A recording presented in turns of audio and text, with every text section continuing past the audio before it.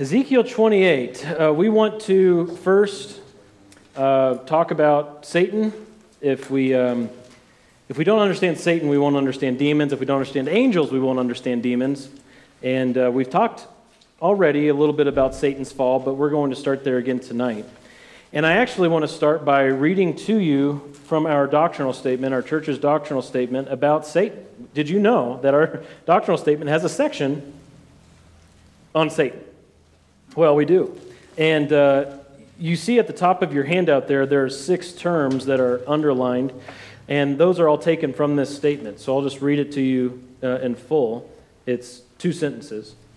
It says, "We believe Satan is a created being, the author of sin, the tempter in the fall, the declared enemy of God and man, and the God of this age. He shall be eternally punished in the lake of fire." Okay, that's our statement on who Satan is. So we believe Satan exists, we believe that he's real, and we believe these specific things. He's a created being, he's the author of sin, he's the tempter in the fall, the enemy of God and man, the God of this age, and he will be eternally punished. So starting in Ezekiel 28, we will see that first part, that he is a created being. And so let's go ahead and look at Ezekiel 28. I need to get there myself. And read verses 11 to, we'll go ahead and do 11 to 15. So would someone read those 5 verses? Thanks, Rex. Logan's next. He's on deck. All right, 11. "Again, the word of the Lord came to me, saying, Son of man, take up a lamentation over the king of Tyre, and say to him, Thus says the Lord God, you had the seal of perfection, full of wisdom and perfect in beauty. You were in Eden, the garden of God. Every precious stone was your covering, the ruby, the topaz, and the diamond, the beryl, and the onyx, and the jasper, the lapis, the lazuli." Ooh, that's an interesting one. Yeah, some better. "The turquoise and emerald and the gold and the workmanship of your settings and sockets was in you.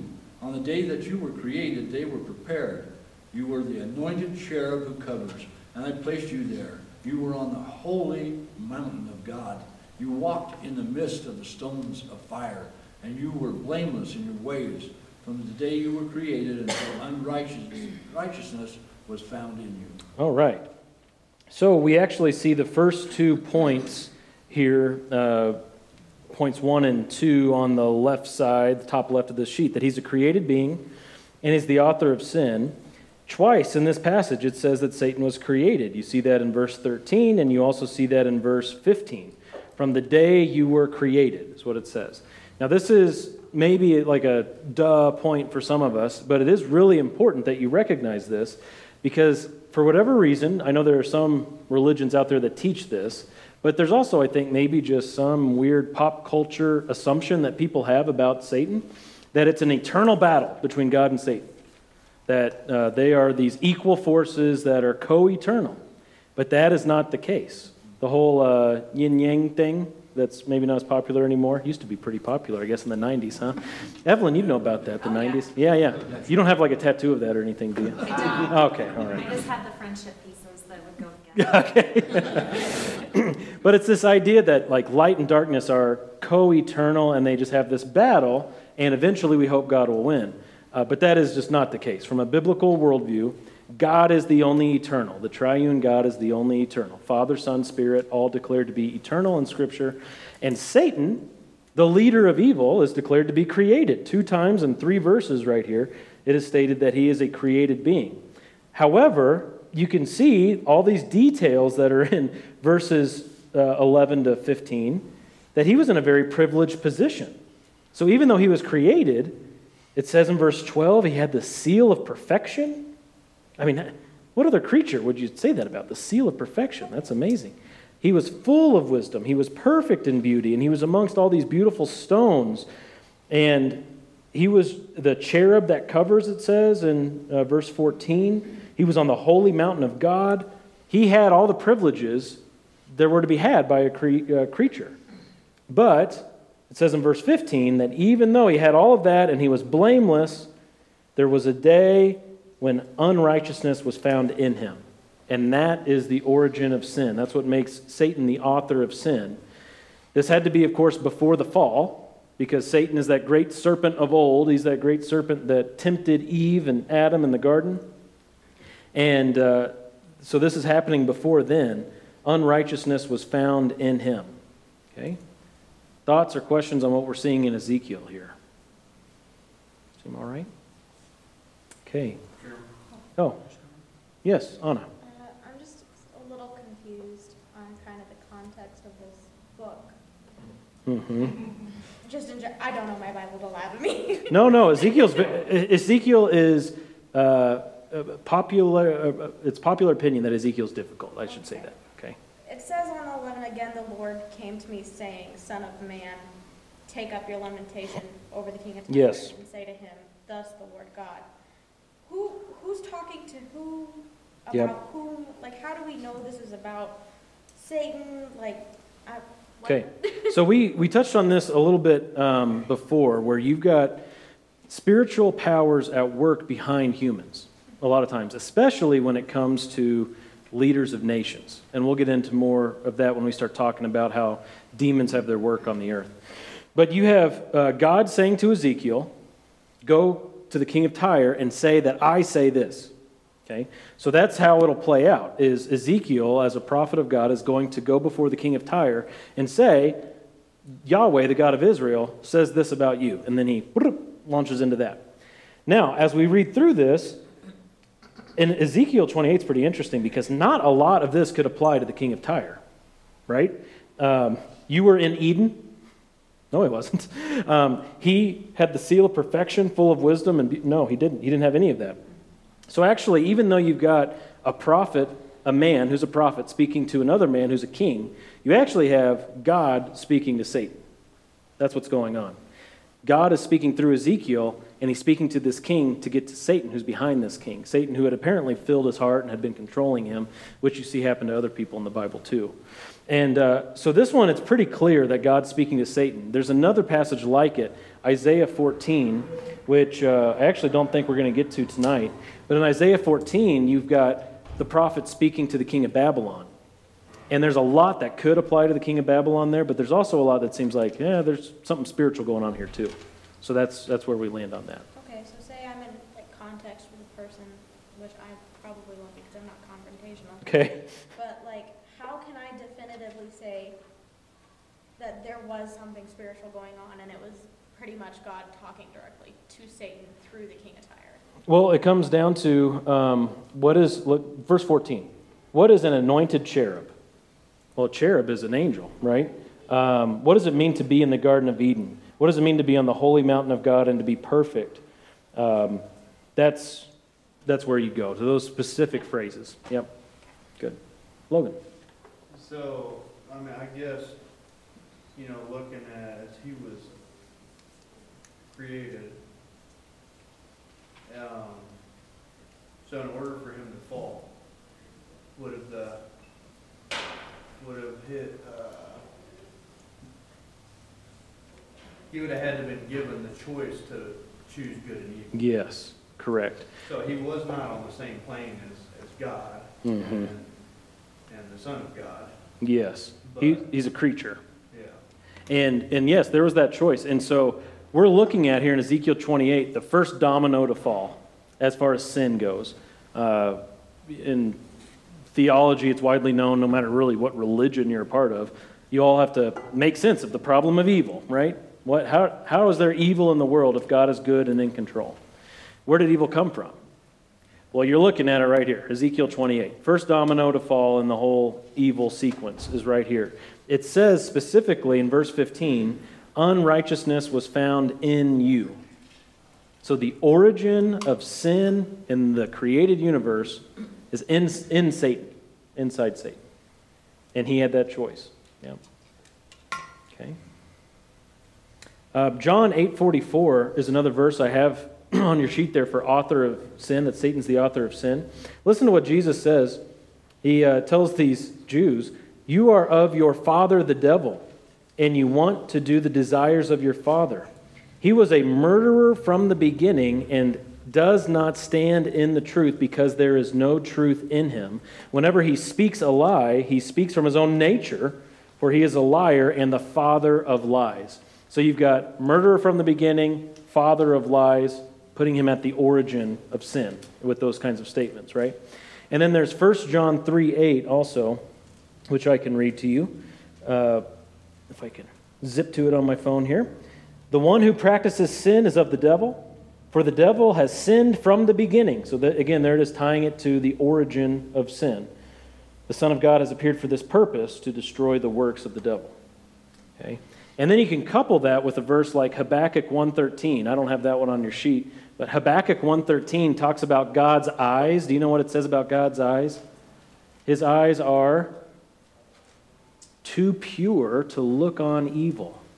His eyes are too pure to look on evil. So you've got, on the one hand, Satan, who's a created being, the father of lies, a murderer from the beginning.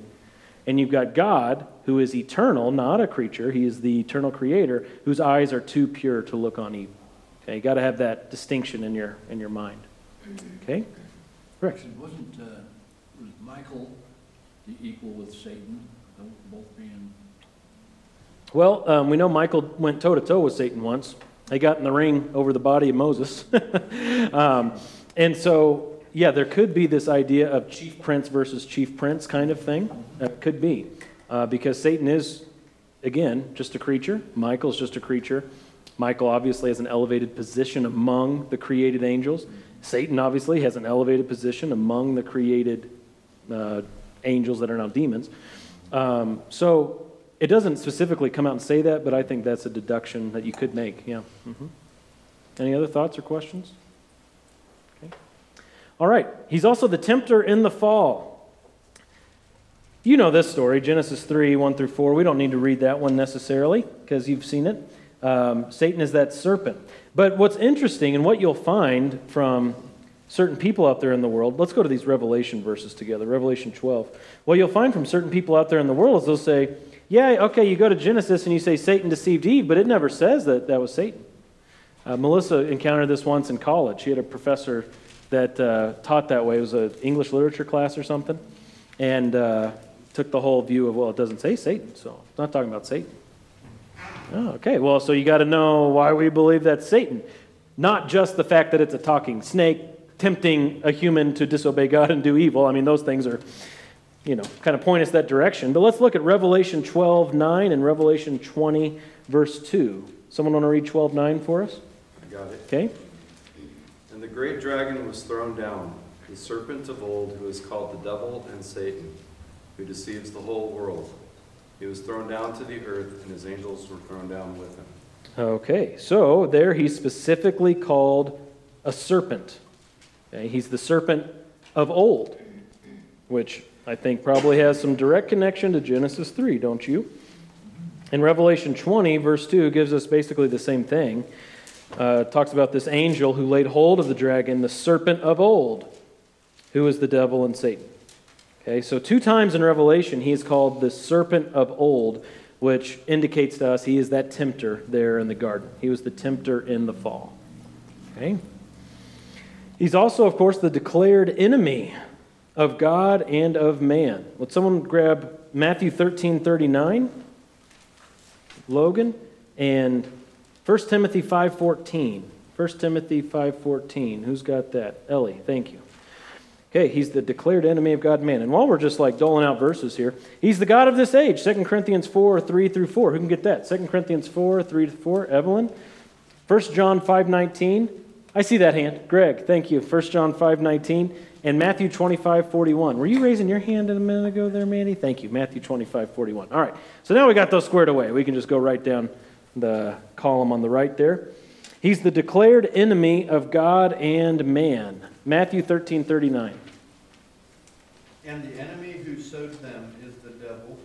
The harvest is the end of the age, and the reapers are angels. All right, so here Jesus is talking to his disciples about the wheat and the tares. Tares come up with the wheat. So false believers come up with the true believers and blend in. Where did those false believers come from? The enemy, Satan himself. He's the one who sows the tares. 1 Timothy 5:14. So I would have younger widows marry, bear children, manage their household, and give the adversary no occasion for slander. All right, so here Paul's in the middle of just like giving directions to younger widows about how they're to go about their life, and tells them to keep house. That would get them canceled today, wouldn't it? And then he goes on to say, and give the enemy no occasion for reproach, or the adversary, the devil, Satan. So like even in just giving what seems to be kind of like, I don't know, mundane instruction, he's thinking we have this enemy, not just an enemy of God, but an enemy of man who's constantly seeking for an opportunity to take us down. Tells you something about the way we should be thinking, right? Okay. He's the God of this age. 2 Corinthians 4, 3 and 4. And even if our gospel is veiled, it is veiled to those who are perishing, in whose case the God of this world has blinded the minds of the unbelieving, so that they might not see the light of the gospel of the glory of Christ, who is the image of God. The God of this age, or the God of this world, has blinded the minds of the unbelieving so that they won't believe the gospel. He's standing in between them and believing the gospel. He's standing in between them and salvation. That's, again, another outflow of him just being an enemy of God. But he has this authority to do so in the current age. He can even be called the God of this age because God has given him this freedom to do this at the present time. You hear something similar in 1 John 5:19, Greg? We know that we are of God and that the whole world lies in the power of the evil one. You sound like that guy from the radio. We're getting him a job. Yeah, I know a station. Yeah, the whole world lies in the power of the evil one. He's a creature, and he's been given the whole world into his power. Wow. And then finally, he will be eternally punished. Mandy, Matthew 25:41. Then he will say to those on his left, "Depart from me, you cursed, into the eternal fire, prepared for the devil and his angels." All right, so you've got the sheep and goat judgment there, sheep on Jesus' right, the goats on the left, and those on his left, he's going to put into the lake of fire, send to the lake of fire, which was prepared for the devil and his angels. That is their end. And we will look at that more in detail 2 weeks from tonight when we talk about the punishment, the ultimate punishment of Satan and demons. So there you go. There's a breakdown with scriptural evidence of our doctrinal statements, articulation of who Satan is.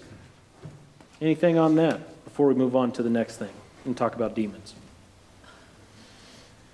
Evelyn. I just find it interesting that, like the faith I was raised in, they bring Christ lower. Well, they don't start from the right vantage point anyway, but Sure. they bring him lower, but elevate Satan to where they were together and they had this thing and like it was a whole like family meeting. I picture, you know what I mean? Like it's just crazy. Like they bring one low, which should never be a problem. Yes. And elevate one who would Yes. never be elevated. Right. That's it. Jesus and Satan are not brothers. Jesus is not a creature, he's the creator, meaning Jesus is the creator of Satan. Okay? All things were made through Christ, visible and invisible, powers and principalities. Okay? So, yes, we have to have that proper view. And it's very, very sad that people would bring Jesus that low or elevate Satan that high. You know? Their thoughts or questions? Okay, well, let's talk about demons. Satan has his own angels who followed his fall. Oh, we do go to Isaiah 14. There it is. Isaiah 14, let's all go there together and check that out. Isaiah 14, verse 13. Another passage that is probably about Satan even more so than it is about the king of Babylon, though there is like a double thing going on there. But let's look at Satan's desire. The desire that Satan had. Isaiah 14:13 says, "You said in your heart, I will ascend to heaven, I will raise my throne above the stars of God, and I will sit on the mount of assembly in the recesses of the north." Satan had said in his heart that he was going to exalt himself, basically. There was going to be some self-exaltation happening to where he was going to make himself equal with God. And notice it says that he wants to ascend to heaven. He wants to raise his throne above the stars. He will sit on the Mount of Assembly. He wants to put himself in a position over others. Right? That's what it means to be exalted, is that you're in a position over others. You have authority. You have prominence. And, it's not really an election year this year, is it? Say this is 2024. Say fast forward a year from now, November 1st, 2024, we are going to be absolutely sick of politics, aren't we? Next year is going to be a disaster. It's a train wreck, and we're all just kind of observers here. However, what do you see over and over again from these people who want power over us? They're just campaigning. That's what they do. They campaign. They are out trying to get people won over to their side. And it makes sense if Satan was wanting to have his throne above the stars of God, which may be a reference to angels. If he wants to sit on the Mount of Assembly, well, who's assembling there? That would be the spiritual beings. If he wants power over them, then he would be campaigning. He's a recruiter. And there's even something in Ezekiel 28 that indicates that a bit. Ezekiel 28:18. It says that, it talks about his trade. And it says, by the multitude of your iniquities and the unrighteousness of your trade, you profaned your sanctuaries. What could Satan's trade have been in his sin? To me, it seems like one of the few options that you would have there is trying to pull other angels away from worshiping God. His trade would be to lead other angels astray, to turn other creatures against their creator just as he turned against his creator. And so Satan here, I think we can say fairly, just by these two accounts of his fall, Ezekiel 28 and Isaiah 14, that in his fall he became a recruiter of the angels. Okay, he was someone who recruited the others. And then what you see, of course, in Matthew chapter 4, is he even tried to recruit Jesus. Do you remember that? Jesus' temptation in the wilderness?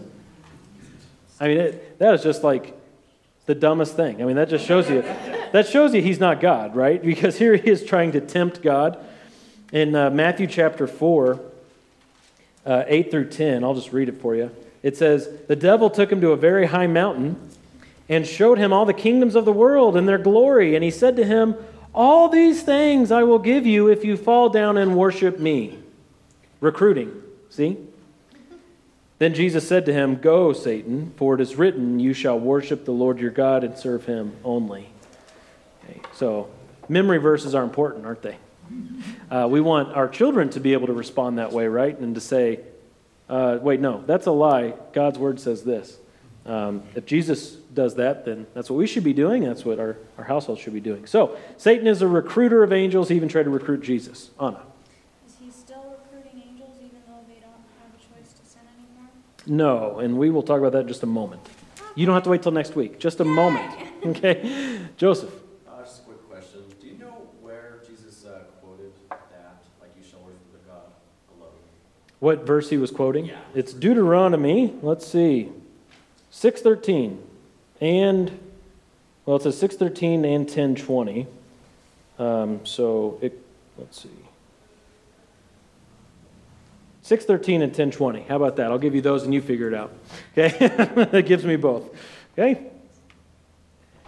Other thoughts or questions on Satan being a recruiter for his army? Our human armies recruit. Satan does so for his army. Yeah, Joanna. Does he recruit people? Not just demons. Yeah. He's already recruited. Yes. I mean, well, Jesus, right? The example with Christ. He was recruiting Christ in the flesh. We'll see, again, this is 2 weeks. The lesson I made today that I'm teaching in 2 weeks is Satan fills people's hearts. You know, he filled Judas's heart. He filled Ananias's heart. When we get to Revelation, we see the beast and the false prophet. He's filling them, giving them power. So yes. Yep. Other thoughts or questions? Yes, Dory. How much power does Satan have in a believer? Mm-hmm. Now that one you got to wait like a month for, okay? We are going to get to that. We're going to do a whole lesson on what Satan and demons do to unbelievers, and then another whole lesson on what Satan and demons do to believers. And I need more study on that, okay? Because with unbelievers, it's pretty clean cut. about what can happen. We have lots of examples and stuff. With believers, there's a lot of debate, and it's kind of difficult to try to figure that out. And some theologians have tried to explain it in ways that kind of make you feel more confused after you're done than when you went into it. So, but we're going to spend a whole class on that. Yep, it's good. What else? Brandon? It's like you hear a silver-tongued devil, and he's got to be really good with words and tricking people. Yep. Mm-hmm. And I would think he would come harder at people who were believers Mm-hmm. than he does after the common. I mean, even more temptation thrown at you, and more. Yeah. He's got to be pretty cunning to fool that many angels to Yes. all come with him. Well, yeah, and we just looked at 2 Corinthians 11 not that long ago on Sunday mornings, that even Satan himself disguises himself as an angel of light. He's a trickster. He's a deceiver, right? But, yeah.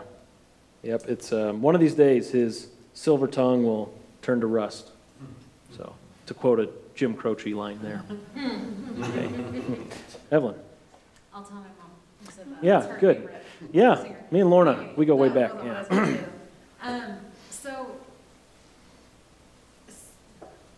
When this is what I kind of wrestle with is, so when Jesus is with Satan, like, does Satan, like, it seems so dumb.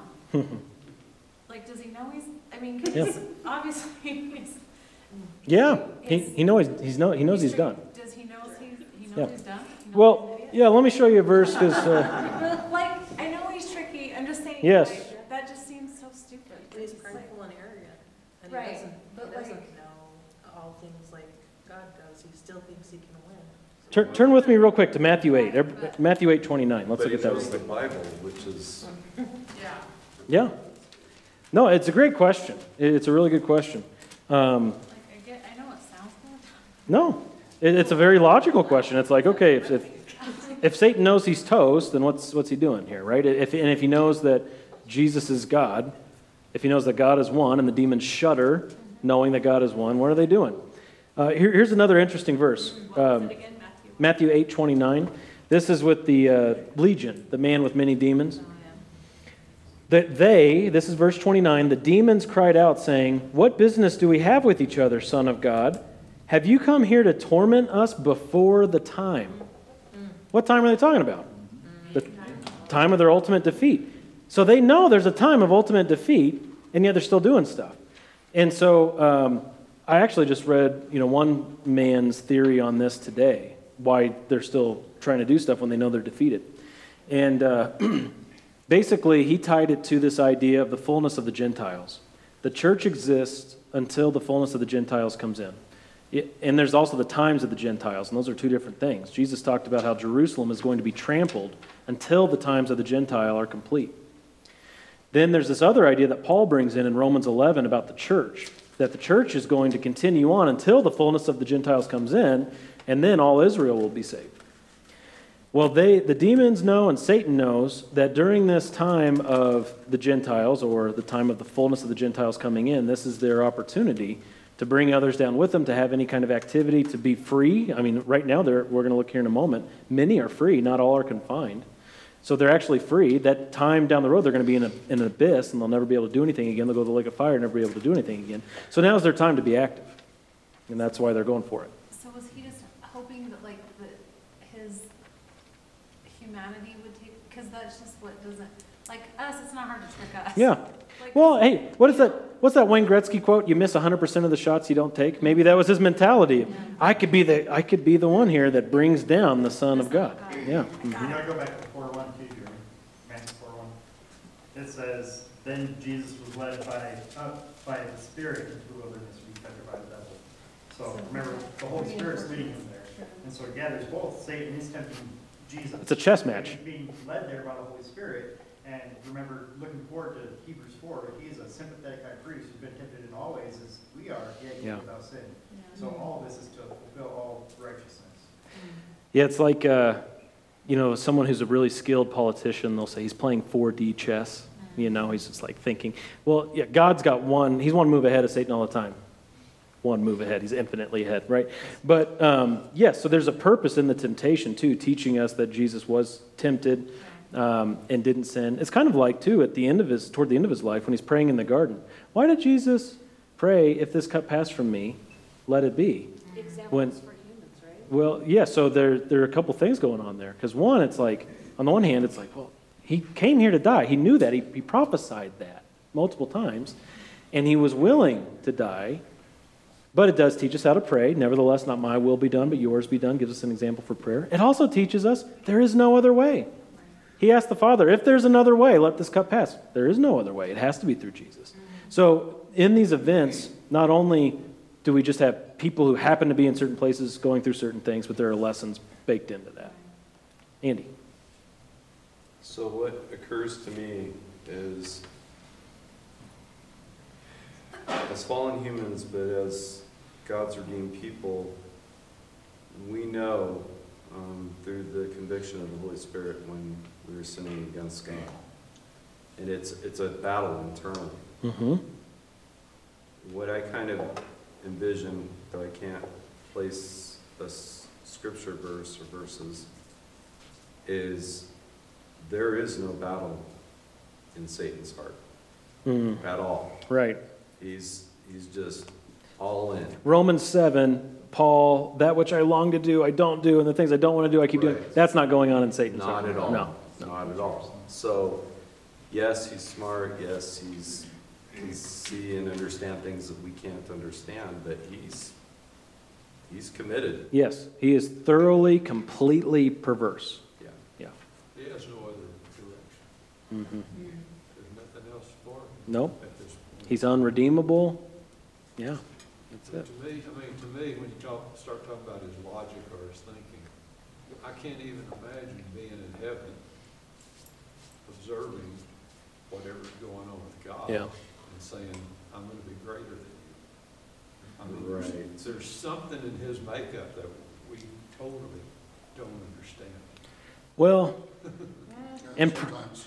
pride is always That one we get. outlandish, isn't it? That one we get. And it's always more outlandish than we realize in the moment. But okay, so Satan is the recruiter of angels, and he's the ruler of those who did fall with him, the ruler of demons. Matthew chapter 12, 22 through 29, we see this kind of language being used. Yeah, let's go ahead and read that passage. Matthew 12, 22 to 29. Someone want to read those 8 verses for us? Okay, go ahead. Then a demon-possessed man who was blind and mute was brought to Jesus, and he healed him so that the mute man spoke and saw. All the crowds were amazed and were saying, "This man cannot be the son of David, can he?" But when the Pharisees heard this, they said, "This man casts out demons only by Beelzebub, the ruler of the demons." And knowing their thoughts, Jesus said to them, "Any kingdom divided against itself is laid waste, and any city or house divided against itself will not stand. If Satan casts out Satan, he is divided against himself. How then will his kingdom stand? If by, I just said it before, Beelzebub cast out demons, by whom do your sons cast them out? For this reason they will be your judges. But if I cast out demons by the Spirit of God, then the kingdom of God has come upon you. Or how can anyone enter the strong man's house and carry off his property unless he first binds the strong man? And then he will plunder his house." Okay. So you have here in this discussion an assumption. I mean, it's stated a couple of times here, but it's basically like an underlying assumption that they all agree on, that you have Beelzebul. Thank you. I don't know if I got it right. I'm just... another name for Satan, the devil, who is the ruler of the demons, verse 24. The ruler of the demons. Okay? And Jesus indicates that they're talking about Satan there, verse 26. If Satan cast out Satan, he's divided against himself. So Satan is the ruler of the demons. So he recruited the angels. He now rules those angels who fell. And we have one passage in Scripture that perhaps indicates how many of the angels fell, and that's Revelation 12. So I'll read that for us, and then I'll pause again for some thoughts and questions.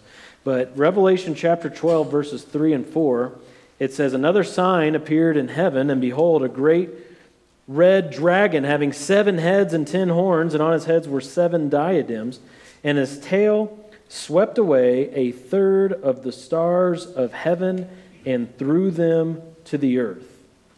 And the dragon stood before the woman who was about to give birth, so that when she gave birth, he might devour her child. And then in verse 7 to 9, it says, there was a war in heaven, Michael and his angels waging war with the dragon. The dragon and his angels waged war. And so that's another one of those places, Rex, where you could see perhaps maybe opposite but equal, Michael and Satan. Michael and his angels, the dragon and his angels. Okay? And they were not strong enough, and there was no longer a place found for them in heaven. And the great dragon was thrown down, the serpent of old who's called the devil and Satan, which we looked at earlier. So you've got this talk of a dragon who is Satan sweeping away a third of the stars of heaven. Stars, we've already seen in this study, is another term for angels that's used. And it just goes on to talk about from there the dragon and his angels. And so it seems as though when Satan fell, he took a third of the angels with him. We don't know the total number of angels, therefore we don't know how much a third of the angels is. But if that's indeed referring to angels the whole way through, even when it says stars, a third of the stars, a third of the angels fell with Satan. Okay? Isn't that the same with the Jews, a third of the Jews or something? When the Jews are... Oh, Zechariah 13, we'll talk about that, yeah. 2/3 of the Jews, as they go through the fire, 2/3 will be cut off from the land, and a third will come through, yeah. Mm-hmm. During the tribulation. Other thoughts? Questions? Okay. Well, it does... go ahead, Logan. I was just thinking back on, what was behind Satan. But when he was tempting Eve there in the garden, he said, you will be like God. Yes. Good and evil. Now, I'm not sure if I totally understand that, because that was a lie. But... Well, it was partially a lie. Yeah. Because, at the end of the whole ordeal there, verse 22 of Genesis 3, the Lord God said, behold, the man has become like one of us, knowing good and evil. Yeah. So, on the one hand, yes. On the other hand, no. Because Satan, of course, said he was going to be like God, and what he meant was, I'm going to have authority and rule. And he failed in that, and being the father of lies, he propagated that lie then to Eve, and they took it hook, line, and sinker. But there were effects with their knowledge there, wasn't there? Which he does have authority and rule over his own, realm. So. Yes, true. Yeah. Okay. All right, so I will say it does seem, based on the Revelation 12 account, from my view, it does seem to be talking about the angels, that Satan took a third of the angels. And that seems to be the moment. There was one moment where the angels here had this choice, and that was it. You don't have this kind of event being revisited or redone at any time in biblical history. You just have this event as it's laid out here, as it happened. And there doesn't seem to be a continual falling of angels. This was it. Okay? So going back to your question from earlier on, that's where I would land on that. Okay? Joseph? Do you know, other people that believe that angels are continually falling? I've not heard anybody teach that. No. I know, one person that believes they're still falling. So oh, really? No, I was just curious if you heard that before. No, I hadn't heard anybody teach that. Okay. Yeah. I just think that, personally, I think that's kind of weird, because it's like, hello, you know what Satan's fate is? Yeah. I don't know. Right. Yeah, and yeah. It just seems odd. It does. It seems strange. And let's revisit a little bit of our theology on angels. Why did those 2/3 not fall? Ultimately. Because they were elected and sealed. Very good. 1 Timothy chapter 5, I think it was. 1 Timothy 5, they are elect. They are chosen of God. Okay? So you've got angels who are elect, and you've got angels who are evil. And those evil ones are now referred to as demons. Okay? All right. So now here's where things get really interesting as we start studying demons specifically. And next week it's going to get out of my depth a bit. We're going to be talking about the Nephilim and the Rephaim and the Anakim. So we all need to brace ourselves for that one. But for tonight, this is where we'll finish. Some demons are free and some are confined. And this is interesting stuff. So when we first think about just Satan himself, we know that Satan is free, don't we? You see Job 1 and 2, and God says to Satan, where have you been? And what was his response? Roaming the earth, right? He's just roaming the earth. In 1 Peter 5:8, that's another reference I have for you there, all the way into the New Testament. What does Peter say our adversary, the lion, does? Prowls around, ready to devour you. Yeah, that's right. He's prowling around.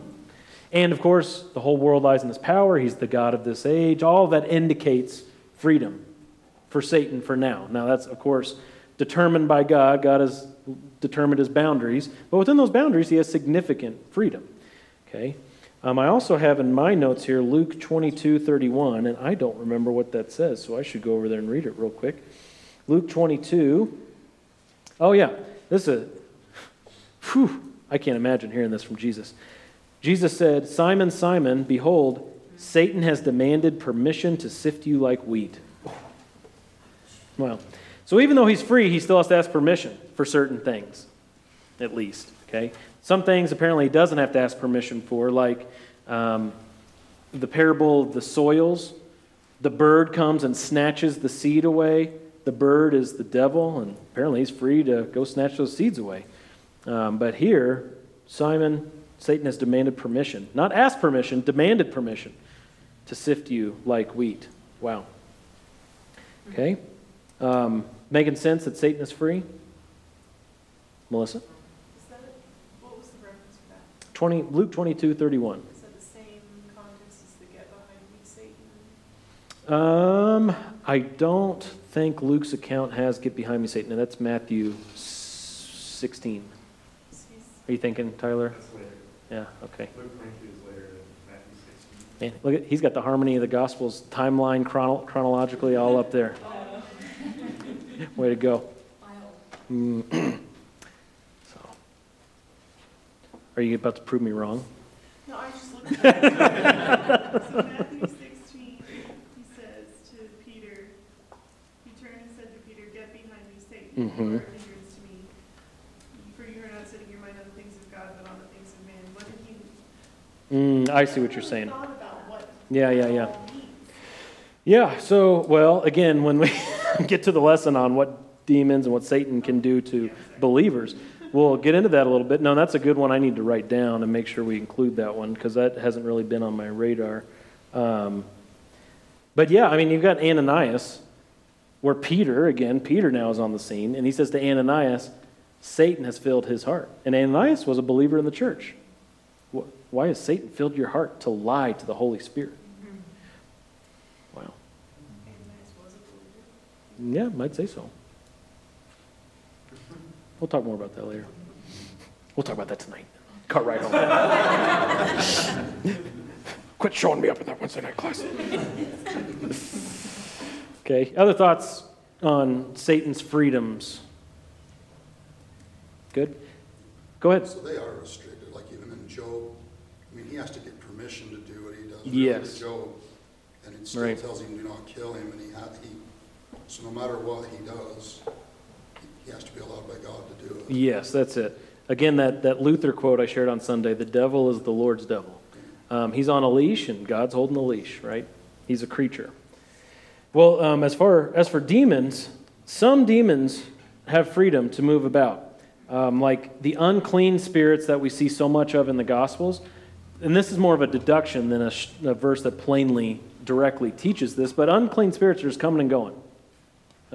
Unclean spirits enter a person, like, remember Jesus' story where he says you got one spirit that comes in, looks around, and says, hey, it's empty, and he goes back and he grabs 7 more, and they come back. Okay, there's just that freedom there that they have. Some have that freedom, and we'll look at those specifically the next 2 weeks from the Old Testament and New Testament. We're going to look at the activity of demons, and we're, of course, talking about those that are free to be active.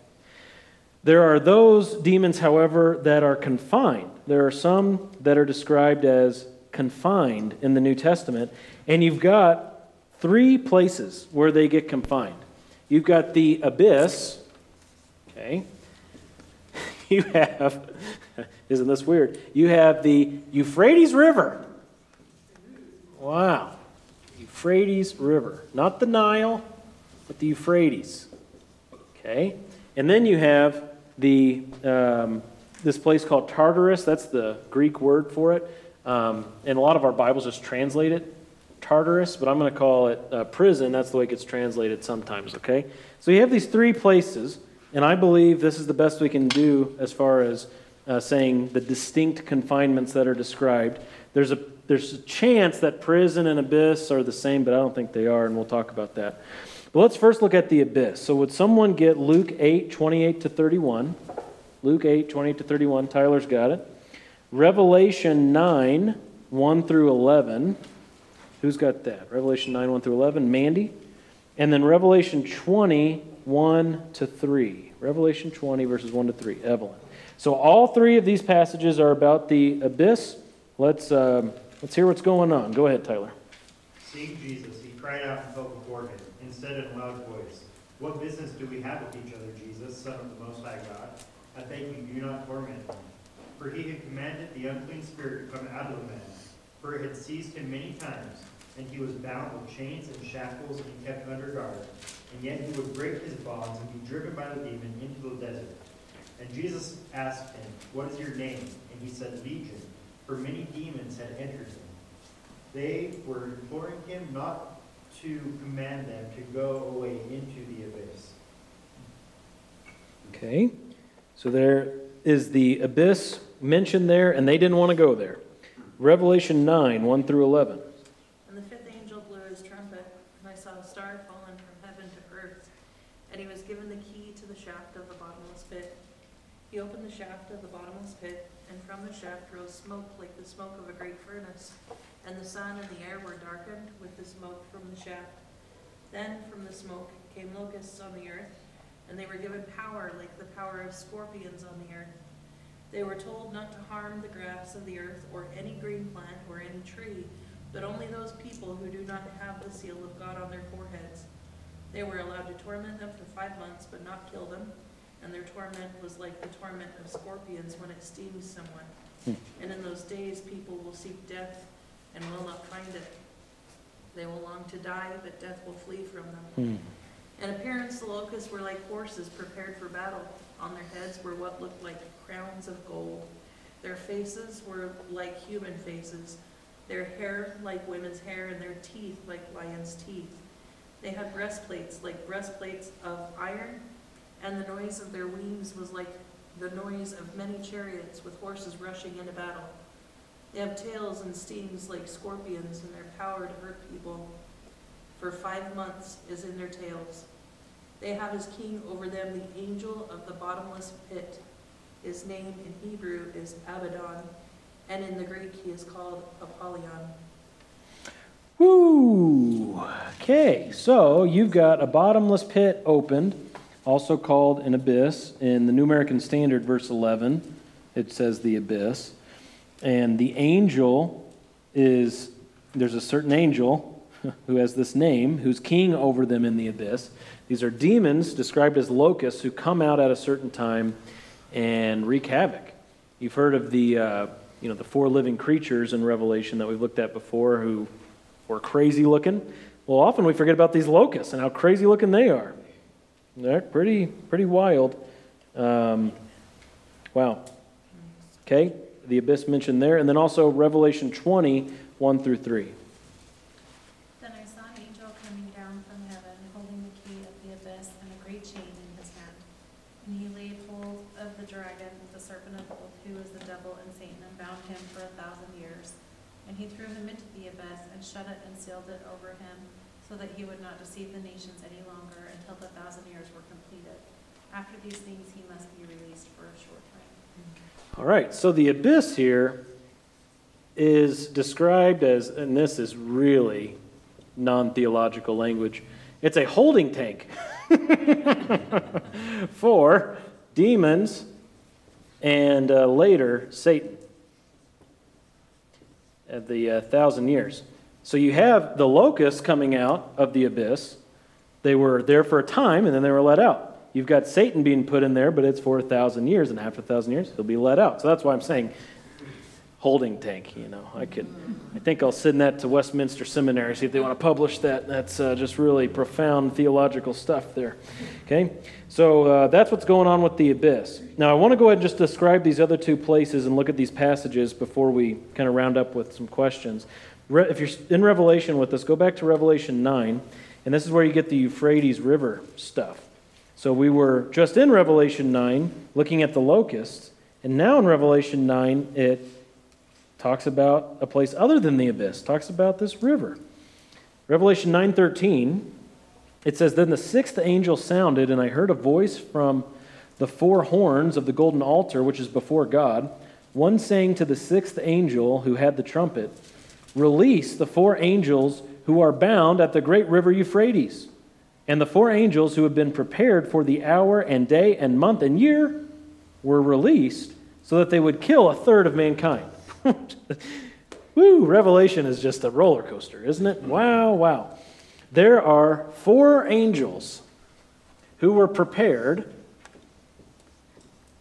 for that time to be released and kill a third of mankind.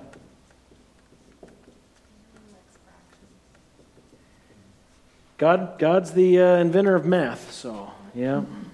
You think those are fallen angels? Yes. They are bound at the great river Euphrates. Now, it does say angels instead of demons. It says, perhaps could use other terms. But angels who are bound, that would lead me to think that we're talking about fallen angels there. Okay, and then there's this place called Tartarus, or your translations might say prison. Two main passages on that. We've got 2 Peter 2:4. Who can get 2 Peter 2:4 for us? Melissa. And then Jude. Jude is just one chapter, so Jude verses 5 through 7.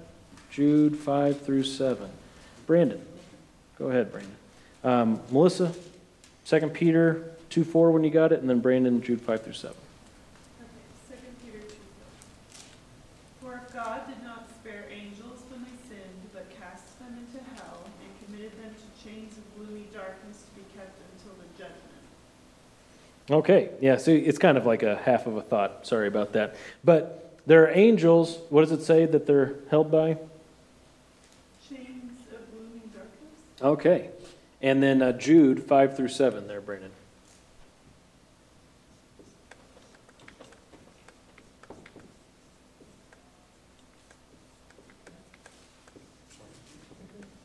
I desire to remind you, though you know all things once for all, that the Lord, after saving a people out of the land of Egypt, subsequently destroyed those who did not believe, and the angels who did not keep their own domain, but abandoned their proper abode, he has kept in eternal bonds under darkness for the judgment of the great day, just as Sodom and Gomorrah and the cities around them, since they, in the same way as these, indulged in gross immorality and went after strange flesh, are exhibited as an example in undergoing the punishment of eternal fire.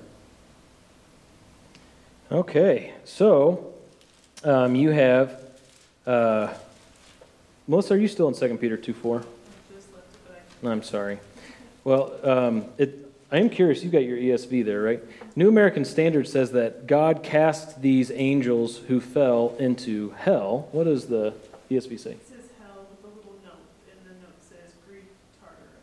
Yeah, and this is the only place where Tartarus, specifically, that word is used. So hell is one way to translate it, but I think it's something different. I think prison would be a better translation. But it's a place where angels who, as Jude says, did not keep their proper abode, but they fell, they sinned, and they've been held by chains of gloomy darkness in this place called Tartarus. Now, the reason why I don't believe this prison or Tartarus is the same as the abyss is because you have people coming out of the abyss for certain purposes. Whereas here it says they're kept there until the end. They're kept there until the day. Okay. Now, there are some people who would say, yeah, they're kind of the same, or this is like a compartment within the abyss or whatever, but, I mean, we can't really get more detailed than that. I do have on your sheet there 1 Peter 3, 18 through 20, just to add, this may be, as we're speaking of this prison, this Tartarus place, this may be where Jesus went after he died and before he rose from the dead, where he proclaimed his victory. It says in 1 Peter 3, 18, Christ died for sins once for all, the just for the unjust, so that he might bring us to God, having been put to death in the flesh, but made alive in the Spirit. Verse 19, in which he also went and made proclamation to the spirits now in prison, who were once disobedient when the patience of God kept waiting in the days of Noah during the construction of the ark, in which a few, that is 8 persons, were brought safely through the water. Okay? And so you've got this proclamation here that Jesus is making between his death and resurrection to the spirits in prison. And these spirits are fallen angels who fell in the days of Noah. You know that in those days it was super evil on the face of the earth, all kinds of terrible things going on. And the angels that fell left their proper abode to go to prison. So they've been there thousands of years. Long time. Chains of gloomy darkness. Okay? So those are your 4 confinements presently for angels. The only one we get a number on is right here, 4 angels. And then you've got abyss and prison. So, okay, thoughts or questions on demons being confined, some demons being confined? Or is it just crystal clear?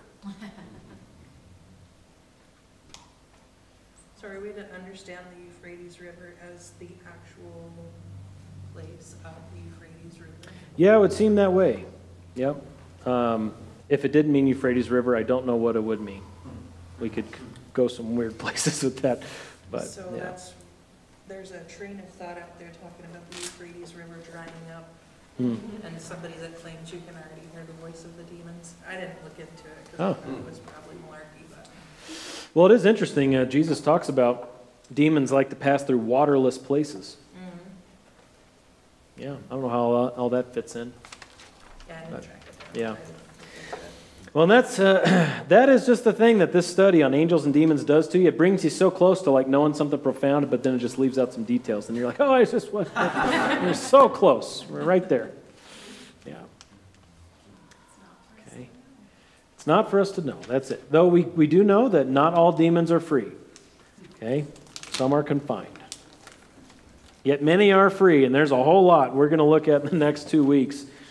Woo-wee! There's a lot that demons are doing. Next week will just be the Old Testament. And then the week after that, we'll do New Testament. Logan. So I want to jump up to the Satan's sin. So is he really the author? He created sin. Yeah, he's the originator. He's that first domino. So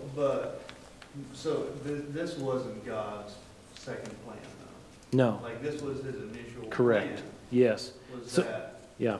So there is sin that they can choose in their life. Yep. If they want. Yep. So really, God created that choice for them? Yeah, oh, totally. That didn't fall outside of his control at all. It didn't fall out his ordaining will of all things. I mean, think of, I believe it's 1 Peter 1:20 that says, Jesus is the Lamb slain before the foundation of the world. Yeah. Well, how's that? That's because this is all God's plan. Right. Yeah. But his eyes are too pure to look on evil. He is not the originator of evil. He's not the cause as far as like he morally failed in some way. Okay, the responsibility all falls back onto Satan as the author of evil. Good. Other thoughts or questions? Maybe one more. Okay. All right. That couldn't tempt you. All right. Well, we better stop there then. Thanks for hanging in there through this study, and it will get heavy. It'll continue to get heavier and heavier as we talk about demons and we start talking about what demons do to people today. It's important that we look at this, though, and equip ourselves to be alert. I think it was just this last Sunday, right? In Mark, Tyler, there in the Gospel of Mark, be alert, be alert, be alert. How can you be alert if you're asleep or you're ignorant? Okay? So let's equip ourselves to think rightly and to see things rightly. Jim? I've heard what Logan was saying. I've heard people make that argument that God created Satan and he knew he was going to do it. He created him to do it. And so they're saying God created sin or evil. But that's kind of like saying God made me and I'm sinful, so it's not my fault. God made me this way. Yeah, right. Yeah, you could pawn anything off that way if you wanted to. Yeah. It's, it seems like a fine line, but it's a matter of the individual taking responsibility. Yes. For who he is. Yes, that's right. And God made me a sinful man, but when I sin, it's my fault. Mm-hmm. Exactly. Yep, very good. Well, let's pray, and then we'll be dismissed. Father, thank you so much that you are stronger than our enemy, that you have all power and wisdom, and that you've chosen to adopt us, to make us your own. Lord, we ask that you would give us eyes to see and ears to hear, that you would help us to honor you rightly in the way we live our lives, that we would not be overcome with evil, but that we would overcome evil with good. God, we thank you for the power that we have by your Spirit, the power of your word, and ask your blessing on the rest of this week until we meet again, that we would serve you well as your ambassadors out there in the world. And we ask this in Jesus' name. Amen.